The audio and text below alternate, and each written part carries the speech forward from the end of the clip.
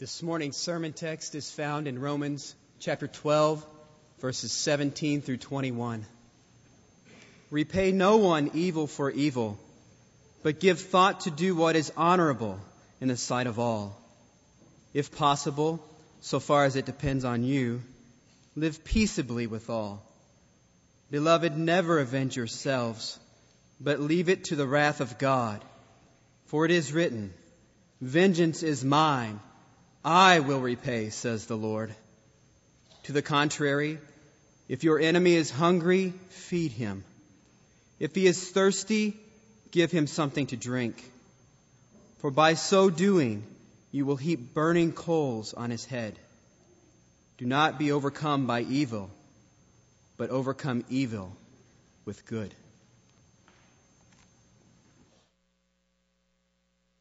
Let's pray together. What glorious reality we have sung and signified at the Lord's table.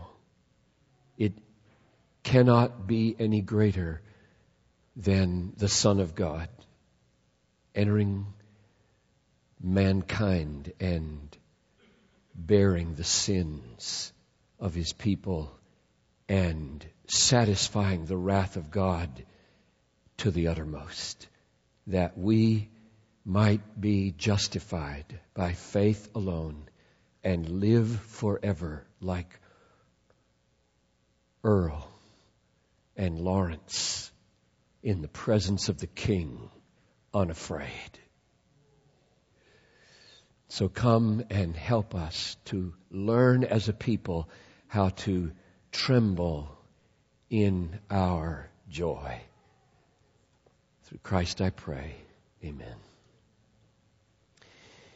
My aim today is straightforward and simple. I want to show from Scripture that there is a proper emotional effect of the wrath of God now. And then I would like to show the way that emotional effect of the wrath of God works its way out properly in corporate worship and raising children and evangelizing the lost, all of it to the magnification of the supreme value of Jesus Christ. Last time that we were together, we saw that in the Bible, the wrath of God is described as eternal and terrible and deserved and escapable through Jesus Christ alone. And God was at work among us, and He still is today. Now, to move ourselves back into the sense of last week, I want to take one verse from the book of Revelation, chapter 19, verse 15, and simply comment on it for about 2 minutes so that we feel the weight again of the images that the Bible uses for the wrath of God, and then describe the biblical description of its emotional effect. Here's Revelation 19:15. From His mouth comes a sharp sword. Now this is describing Jesus at His second coming. From His mouth comes a sharp sword with which to strike down the nations, and He will rule them with a rod of iron. He will tread the winepress of the fury of the wrath of God the Almighty. Now that last sentence is exceedingly terrible. He will tread the winepress of the fury of the wrath of God the Almighty. Just make 4 observations. Number 1, God is almighty. We are not dealing here with a mere president of the United States, the mere premier of China. We're dealing here with the person whose power includes all the power of the political realm and all the power of the electromagnetic realm and all the power of the atomic realm and all the power of the gravitational pull of the biggest stars in the universe and all the power that upholds the universe by the word of His might. We are dealing here with what's called almighty, omnipotence, absolute sovereignty, and He is angry. Second observation is that this Almighty God is about to pour out His wrath. So He is a God of love. The Bible is clear about that. And He is also a God of justice and holiness and wrath. The Bible is very clear about that. We need to know God as He is, not as we make Him up to be. And the third observation is that this wrath is full of fury. The fury of the wrath of God the Almighty. It's not a cool opposition. It's not emotionally indifferent. It is a furiously angry wrath. And the fourth observation, and it's the most terrible, is that it is like Christ treading a winepress in which the unbelieving are under His feet and their blood flows like wine from the winepress. That's the image of the beloved Apostle John, among others. And my point today is this should produce a certain appropriate emotional response in us. Psalm 114, verse 7, "Tremble, O earth, at the presence of the Lord, at the presence of the God of Jacob." Psalm 119, verse 120, "My flesh trembles for fear of you, and I am afraid of your judgments." That's a very godly man talking. Isaiah 66:2, "This is the one to whom I will look. He who is humble," this is God talking, "this is the one to whom I will look. He who is humble and contrite in spirit and trembles at my word." God's countenance shines with favorable grace upon trembling people. Or here's the New Testament testimony that we should all heed. Philippians chapter 2, verse 12. "Therefore, my beloved, as you have always obeyed, so now, not only in my presence, but much more in my absence, work out your salvation with fear and trembling." To all believers, the Bible says, get on the road that leads to life, and if necessary, cut off your hands to stay there, gouge out your eyes to stay there. This is war all the way to heaven. And as you go, let there be fear and trembling upon this road. This is not something you grow out of as you get more mature as a Christian. Oh, maybe you start afraid and then later on, there's no fear and trembling. This is something that immature Christians must necessarily grow into, not something you grow out of. To which you should perhaps respond, but doesn't the Bible teach, fear not? Dozens of places. Doesn't it say, fear not, for I am with you. Be not dismayed, I am your God. So, what are you saying about the fear not passages if you're calling us to experience normal Christianity as fear and trembling? What does fear not mean? It means two things. Number one, it means fear God, not man. And number two, it means don't fear God as your enemy. Fear Him as one who was your enemy. And who is very great. Let me give you a text for each of those. Fear God, not man. Matthew 10:28. "Do not fear those who kill the body, but cannot kill the soul. Rather, fear Him who can destroy both soul and body in hell." Here's the way I would put it. Fear distrusting God. Don't fear displeasing man. Let it be a terrifying prospect to you to distrust your God. But don't let it be at all a terrifying prospect to you to displease your enemy who might cut off your head. That's all they can do is cut off your head. But God, after the head has been cut off, can cast the soul into hell. Yes, I tell you, fear distrusting God. Fear turning away from God. Isaiah 8:12 put it this way. This is a paradoxical verse. Do not fear what they fear, nor be in dread of them. But the Lord of hosts, let Him be your fear. Let Him be your dread, and He will become a sanctuary. It's like when Karsten visited Dick Teagan at age 6, my son, and there was this big German shepherd who met him eye to eye in the doorway at age 6. And he was very much afraid. And Dick said, "Don't be afraid. She's very friendly." We sent Karsten to the car to get something we'd forgotten. And he went trotting out to the car. And this dog comes loping up behind him with a deep rumble in his voice. It did not look like this dog was safe. And Dick hollered out to Karsten, "Oh, Karsten, better not run away from her. She doesn't like people to run away from her." And I took mental note, that's going into a sermon.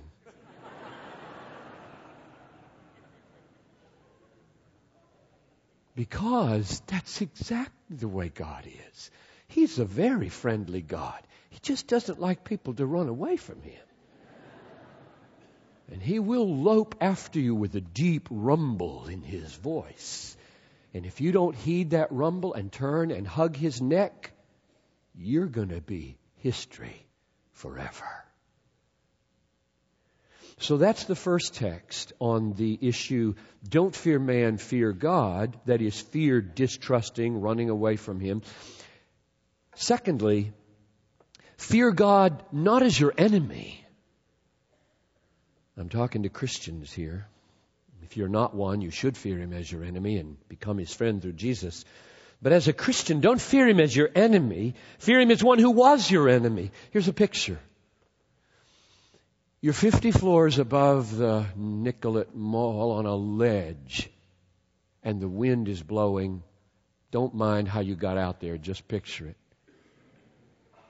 And you feel unbelievably vulnerable. The ledge is narrow, the wind is strong, the drop is 500 feet, and you couldn't be more scared than you are. And the rescue team comes out and snatch you in their firm hands and pull you in, and you are totally safe. Answer me. Has the trembling stopped? Answer, it has not stopped. And it goes on quite a while. If you saw the ledge that you were standing on, and the wrath of God dropping out before you, and how narrow the ledge was, and how many people had fallen off just like you, and how hard the wind was blowing, and how firm was the grasp of Jesus Christ, and how safe you are in His righteousness, you would feel so happy, and your trembling would be significant and deep.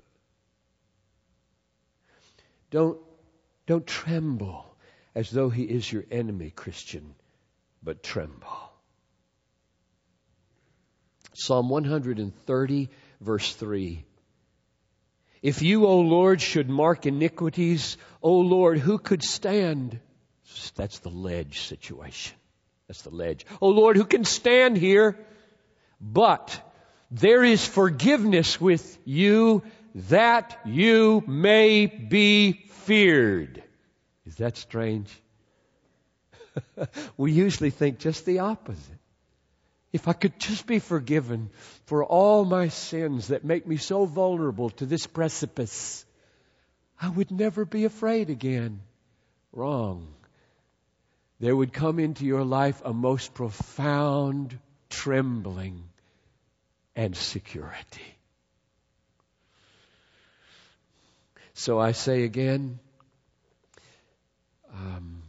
there is an appropriate emotional response, and it is a fear and trembling to the wrath of God, even when you're saved from it. Now, I want to apply this to worship, child rearing, and evangelism, all to the glory of our Savior, Jesus Christ. First thing I would say about worship, corporate worship, what we're doing now, is that there should be in worship a profound, deep, emotional response for standing in the face of the Almighty. Worship is the gathering of God's people. Sometimes there are among us, always there are among us people who are not yet God's people, and we are glad you are here. Worship is designed as a gathering of God's people with guests watching before the face of God. And if those people have discovered what I've been talking about the last 2 weeks, there is in that room trembling before the face of God. Psalm 96:9, worship the Lord in the splendor of holiness, tremble before Him, all the earth. Revelation 14:7, fear God and give Him glory, because the hour of His judgment has come. Worship Him who made heaven and earth. Revelation 15:4, who will not fear, O Lord, and glorify your name? For you alone are holy. All nations will come and worship you, for your righteous acts have been revealed. So in all 3 of those texts, trembling or fear is paralleled with worship. Proper worship has in it trembling before the face of Almighty God. And then we must highlight the absolutely amazing, fear-transforming reality of Jesus Christ, crucified and risen. Have you ever wondered why Christianity, from its inception to this very day, sings like we sang, and in no mosque does anyone sing? Have you ever wondered why Islam is not a singing religion and Christianity explodes with singing? Have you ever wondered? There's a very simple reason. Jesus Christ, crucified and risen for sinners before Allah. And it's the only hope of every person on planet Earth. And they don't believe in Him.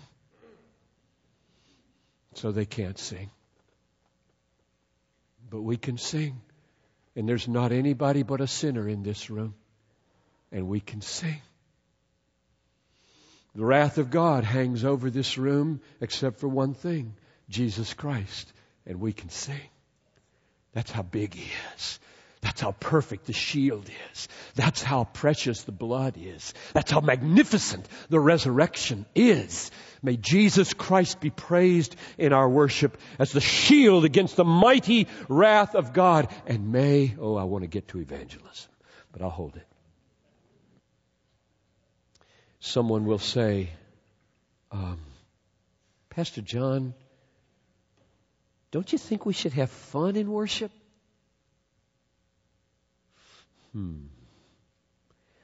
My response to that is, it's a sad thing in our day, and it's so epidemic, that the best alternative many Christians can think of to fear is fun. That's the big word.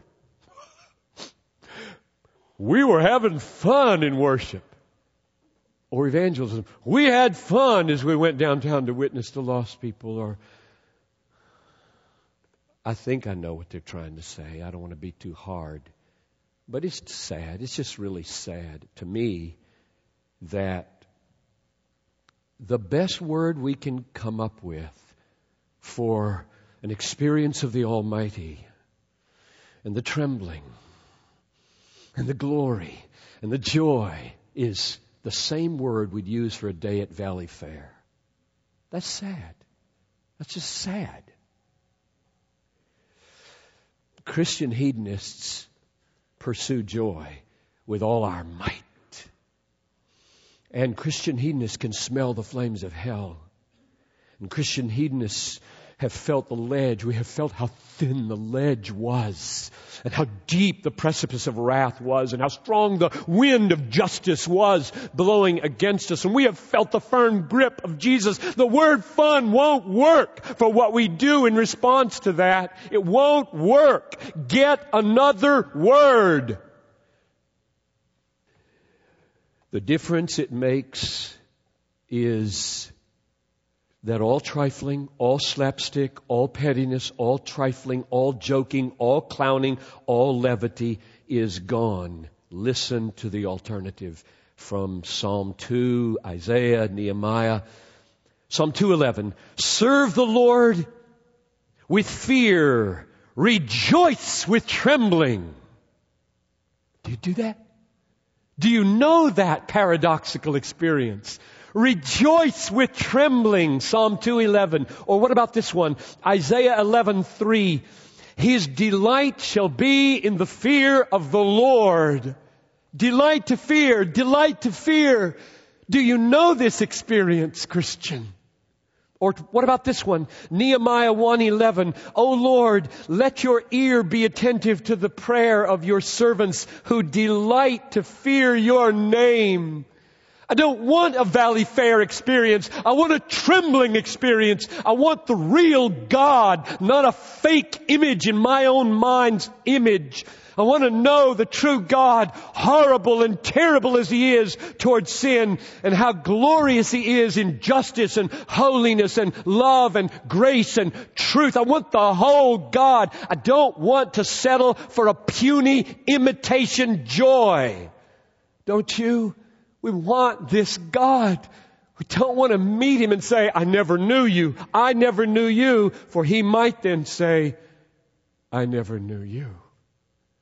We want to know God. We don't want to play at church and then call it fun.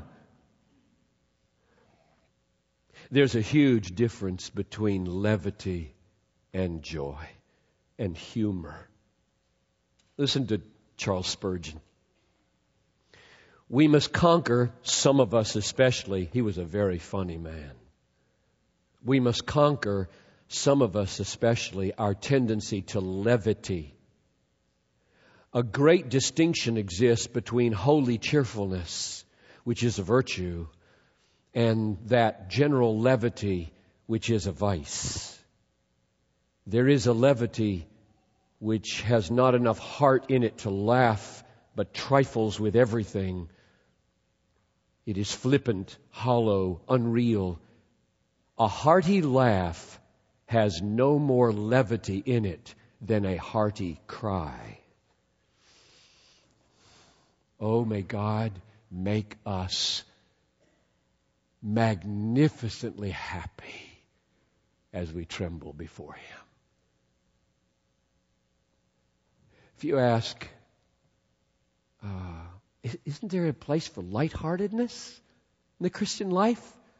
My answer is not that there's not, but that there is a season for everything under the sun. Turn, turn, turn.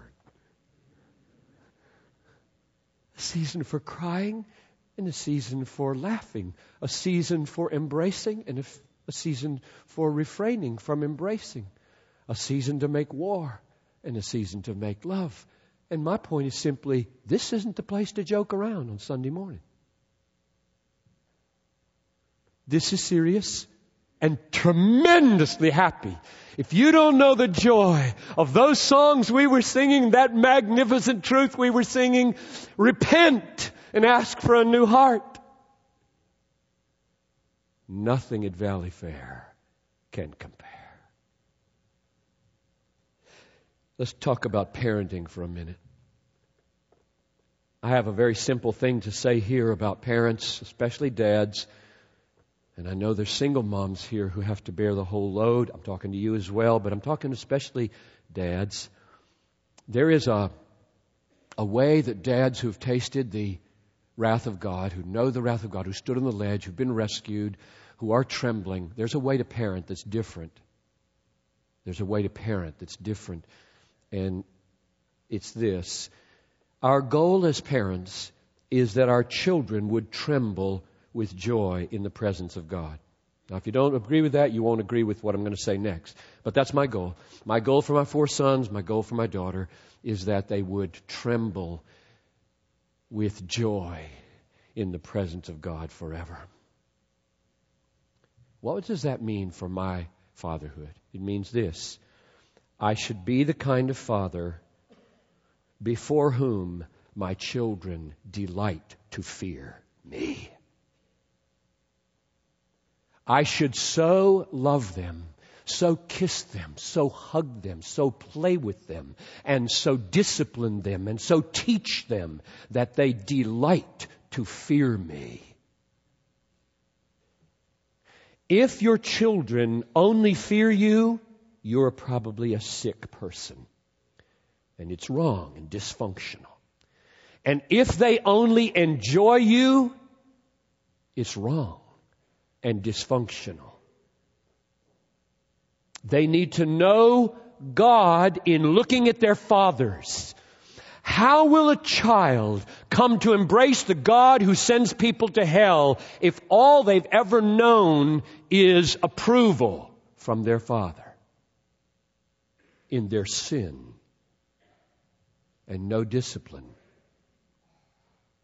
Or how will they ever know the God who forgives sins, who sends His own Son at great cost to Himself, if they have never tasted Dad saying, I'm sorry, and Dad not punishing for a particular sin against His authority?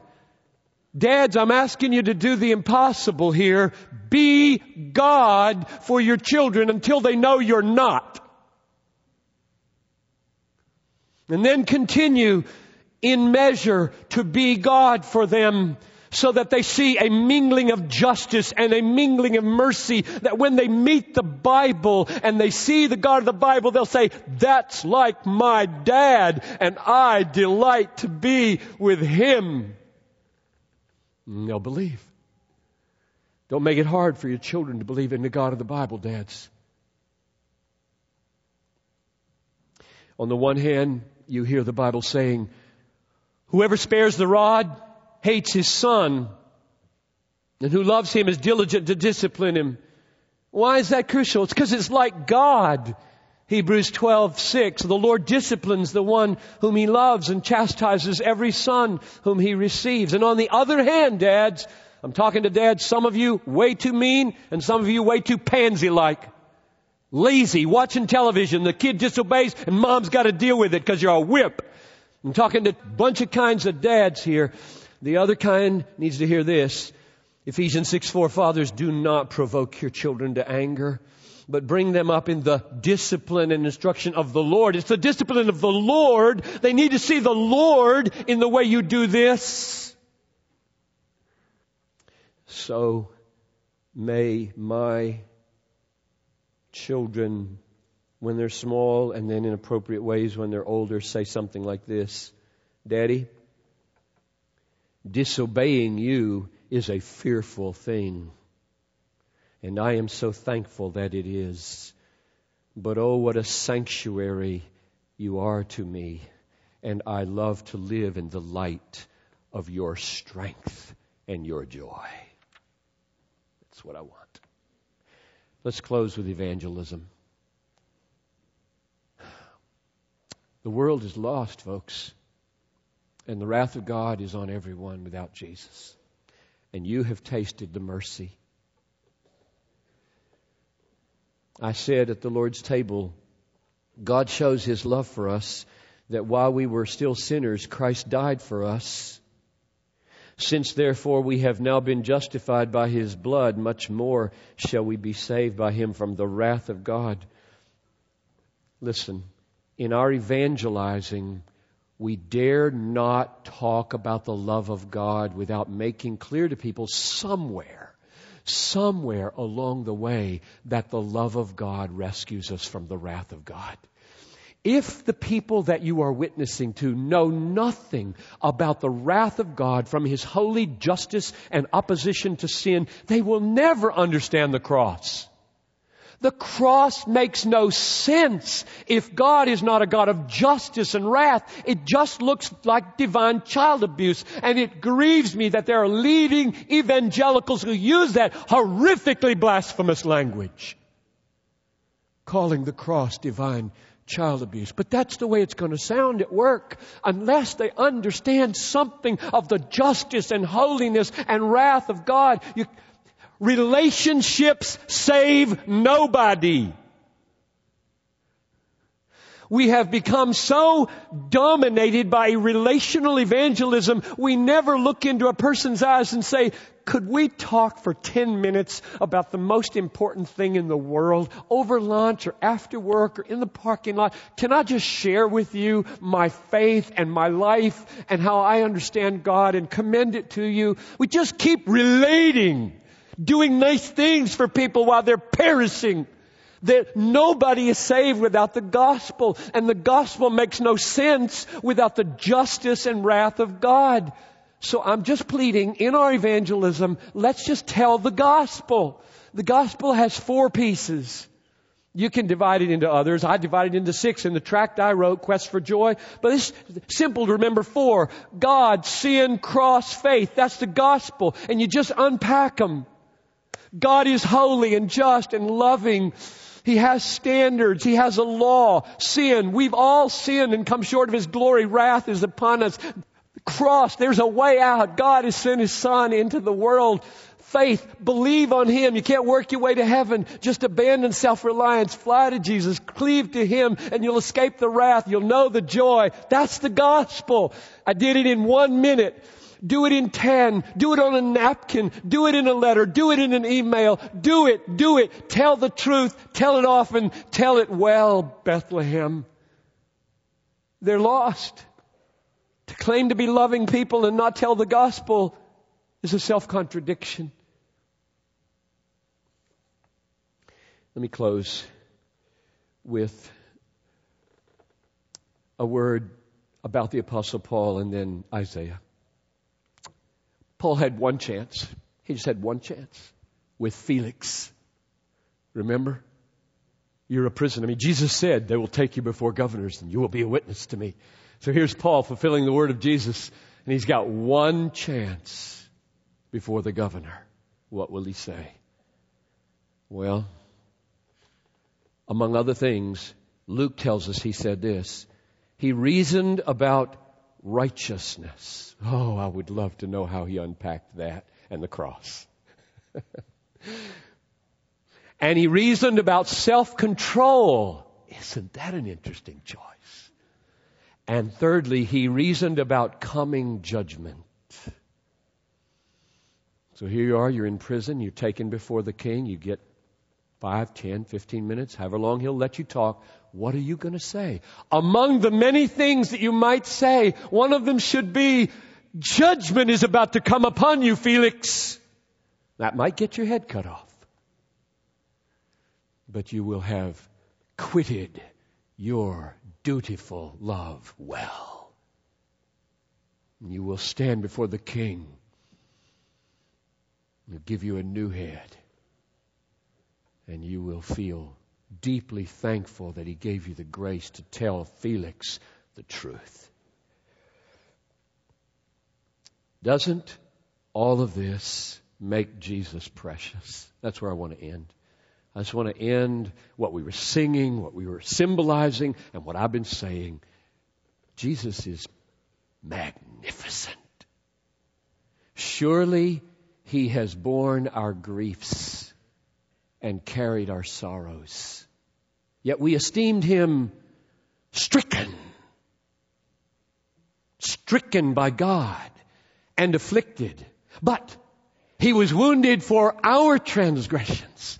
He was bruised for our iniquities. Upon Him was the chastisement that makes us whole. And with His stripes, we are healed. All of us, like sheep, have gone astray.